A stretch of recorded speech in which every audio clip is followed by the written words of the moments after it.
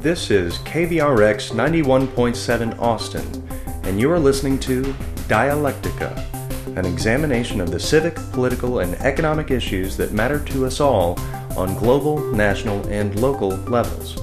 Dialectica is brought to you by students of the LBJ School of Public Affairs and is produced in partnership with the LBJ Journal of Public Affairs.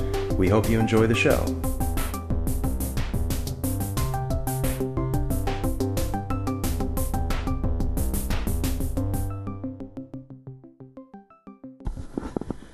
Good evening. This is C.P. Smith, one of your co-hosts this evening for tonight's Dialectica show. My father, David Smith, and I will present an update and analysis of healthcare reform efforts. As we speak at this hour, there is an ongoing debate across the nation on healthcare reform, but our focus is naturally on Washington, D.C., as the Senate picks up the healthcare debate on a bill submitted by Senator Reid just within the last couple days.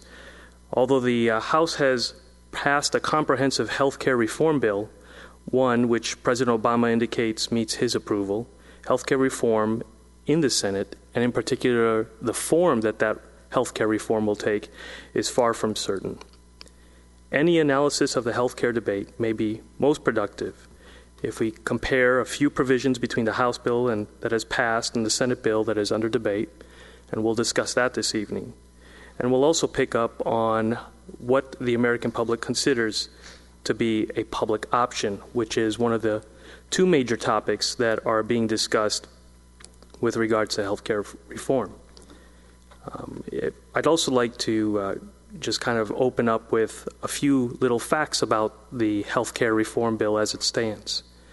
It's a 2,074-page bill, and it's estimated by the Congressional Budget Office to cost nearly $1 trillion. But it is legislation that is designed to extend health care to millions of Americans who do not have health care, as well as abolish certain insurance industry practices, such as denying prior conditions or pre-existing conditions, as is often referred to, and also cut back on the rise of expenses related to health care spending overall.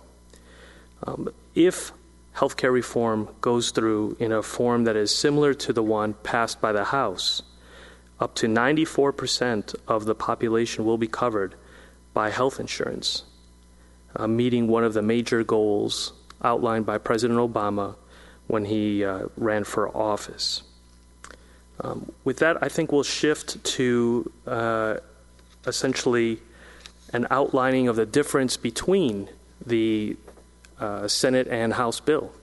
And with that, I'll turn it over to my father.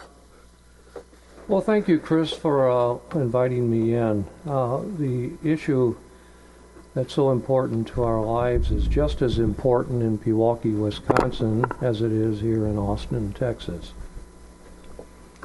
The U.S. House and Senate are debating and molding a health care legislation that will personally impact our country's citizens for the rest of our lives. In fact, for coming generations, the health care legislation will economically impact citizens, the business community, large and small, and government. It may well determine the availability, the cost, and quality of health care services. In fact, it will probably even determine who will receive health care service and who does not.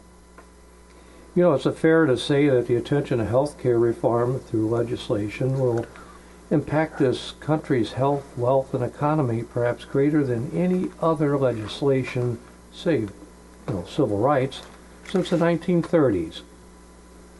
Imagine for a moment arguably the most monumentous legislative undertaking since the Great Depression. Yet in the background of the many complex issues, political agenda, and social ideology, these impact how the public is informed as to how their lives will be affected. I think it's fair to say that a senator or any legislator that's friendly to reform will probably use his best efforts to communicate details of the bill.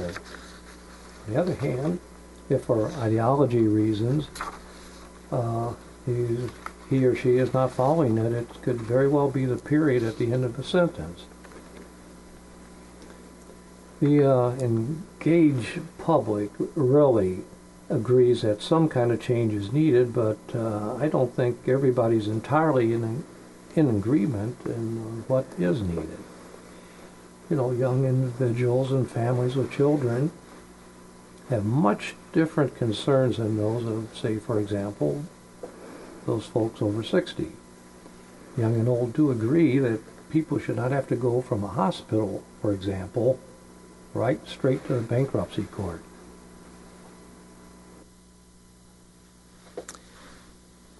I think that one of the issues that has been plaguing some of this discussion about healthcare reform is that people are taking pretty hard and fast positions.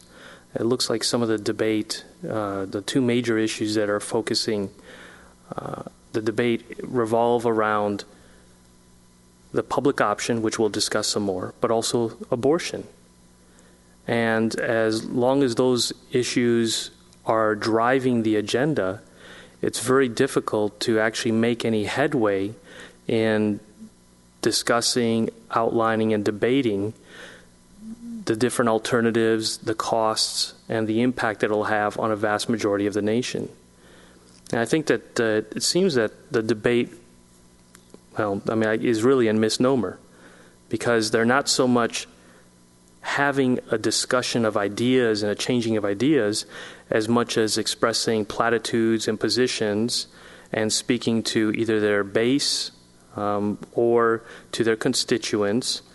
And as a result, I think what we lose in those public debates or those positions that they outline on the floor of the Senate is an actual intelligent discussion of the merits of the program, and therefore we left with, and when I mean we, citizens are left with a discussion that happens behind closed doors, that is privileged access to those discussions, and only a few people actually get to participate in making those decisions that actually affect all 300 million within the nation.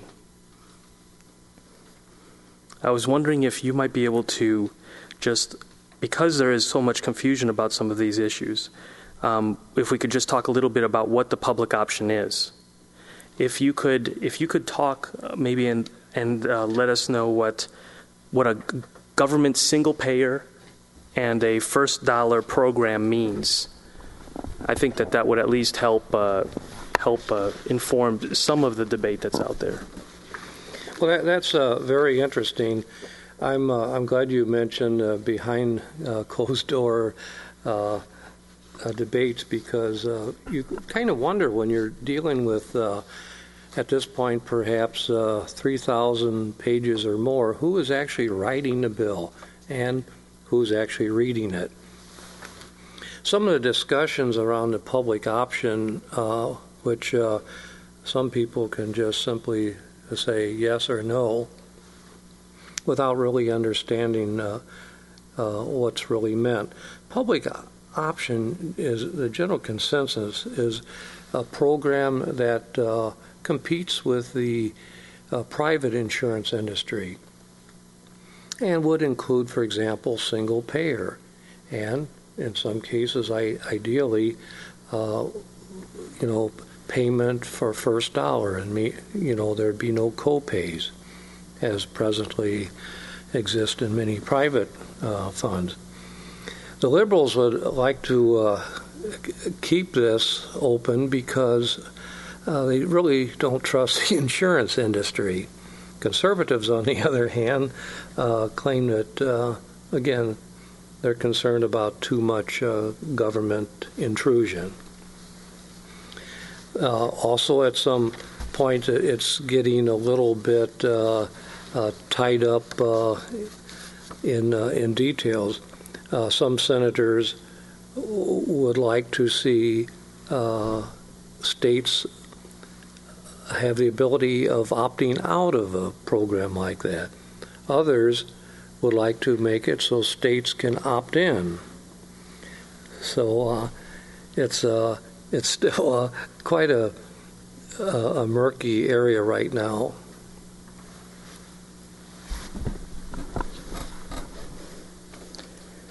So I'd like to kind of just discuss what are some of the differences between the House bill and the Senate bill that's under revision. We've looked at some of the recent comments and blogs and outlines that have essentially provided some of this information. And if we can just go ahead and talk about some of the differences. Sure. Many of the issues are in, first of all, where the money will come from. And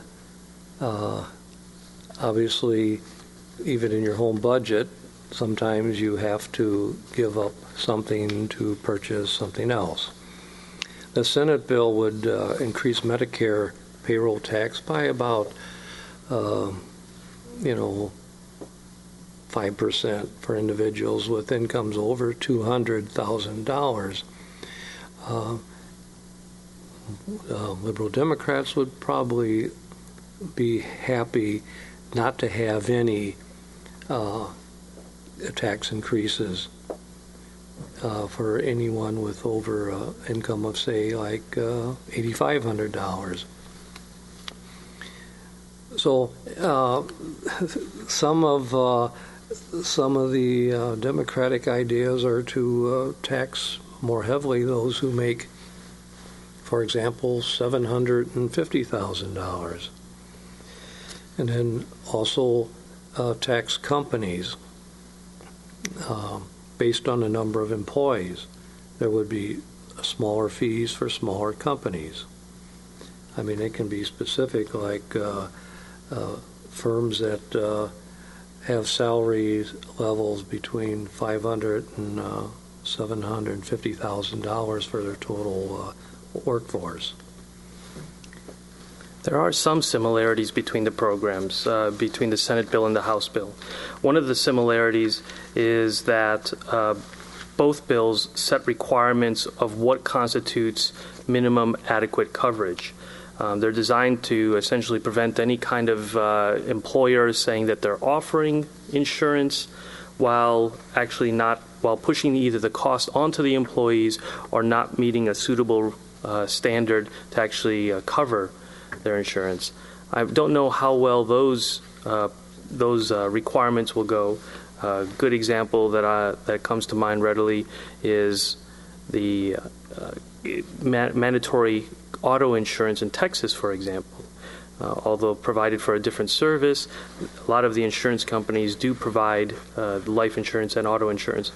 Essentially, the coverage required by law is so low that it actually doesn't really cover the cost of an accident, to include even just a property damage, much less any kind of medical related injuries. So, I mean, if the House and the Senate bill, although similar in that regard, if they're not realistic in setting a standard that actually translates to real coverage, a lot of firms will still be able to claim that they have medical insurance for their employees while actually not providing any substantive coverage. In fact, that's one concern, Chris, that companies that, especially small companies that presently offer insurance, may choose simply to say, well, we're not going to provide insurance anymore. And if they're not providing any insurance, then the question is, who is picking up that cost? And as it stands, these bills are both looking at the government potentially picking up those charges through a public option.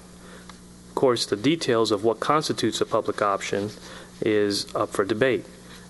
Former Secretary of Health and Human Services, Robert Reich, has commented that the public option as outlined in the Senate and House bill essentially has been so whittled down and negotiated down that in substance it does not really translate to a comprehensive public option that will provide all Americans with medical insurance.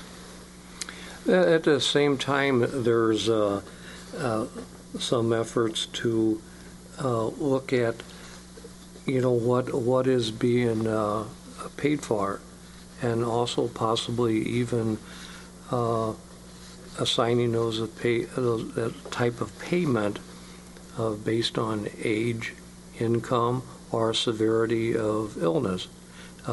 Getting rid of pre-existing conditions, of course, would be important, but it's also, as you've heard recently, there's been some suggestions to curtail, for example, certain screening examinations.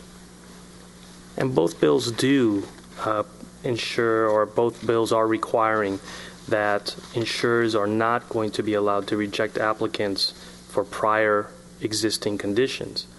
However, the dates that these kick in are not until 2013 and 2014, which of course is a convenient time frame given the elections that would be scheduled during that time frame. The House bill does create a provision for what's called a high-risk pool, and that would start immediately for those that have pre-existing conditions or who do not have coverage from other places.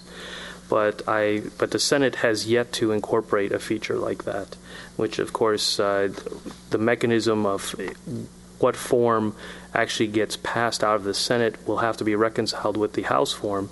So of course those issues, if they're not in both bills, will be up for negotiation and could potentially not show up in the final bill.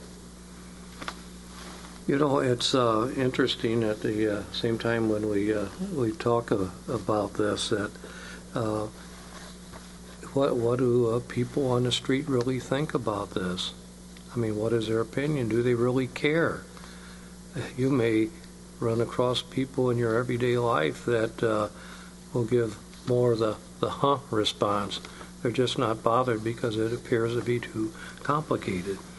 But as we mentioned before, this could be the most monumentous legislation since, the New Deal.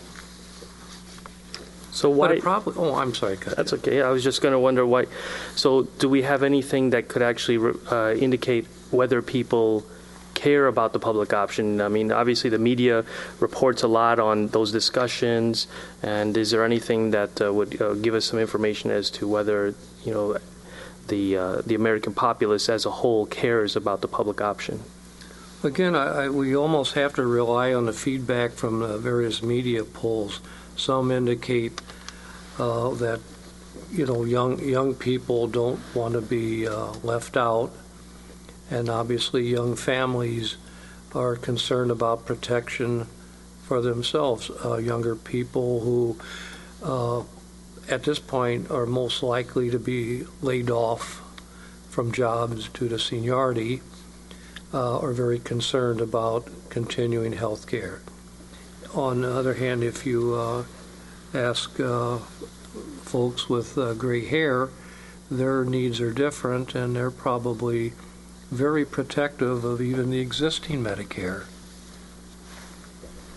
So asking that kind of question and to whom tremendously affects the response that you get. So, for example, peoples that would be considered senior citizens generally don't want any effect or impact that is associated with any change of Medicare benefits. But again, if you start including a choice option, that seems to ring true with a lot of Americans. In other words, if you talk about freedom and freedom of choice and the ability to choose a plan, then any kind of question with that framing tends to score much higher than another option that might use the language, do you believe that the government should provide a medical insurance or a medical plan? That's right. A good example is the Kaiser Family Foundation found, and again, this gets back to how the question's asked. If they were asked if a public option would give unfair advantage over private insurance companies, support eroded. But it soars if respondents are told that the plan would be limited mainly to those without insurance.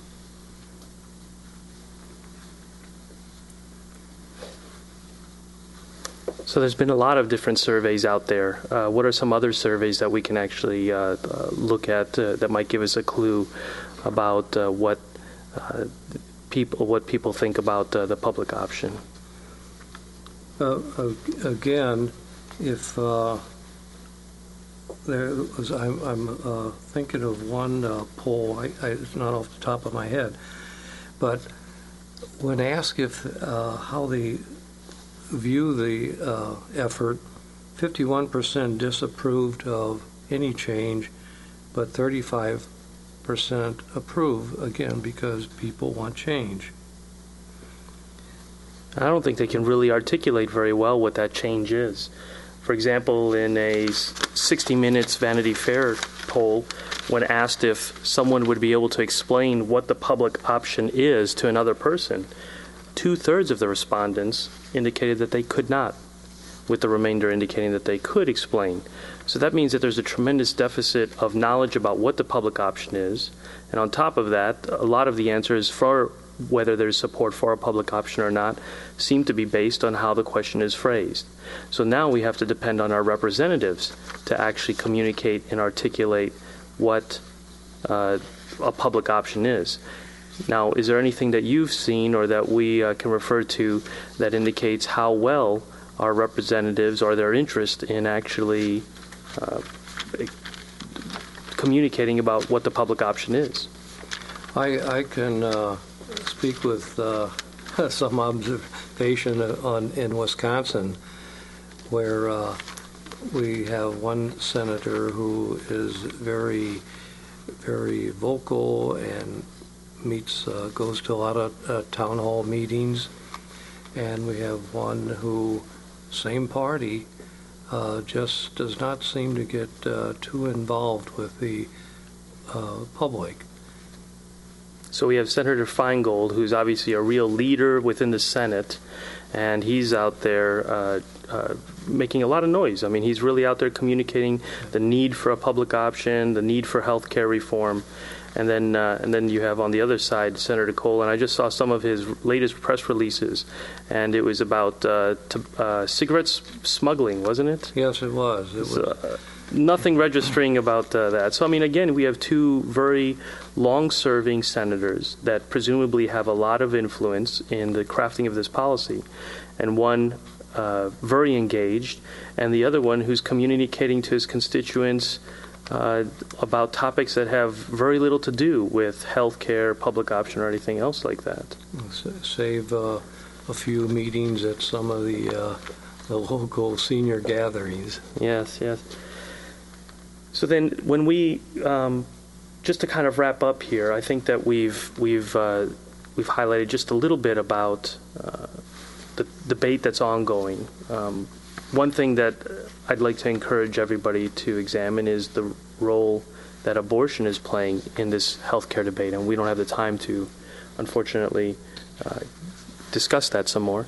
But with the ongoing debate of the public option, I think it's important that we all try to stay as informed as possible on this topic and contribute to the ongoing dialogue.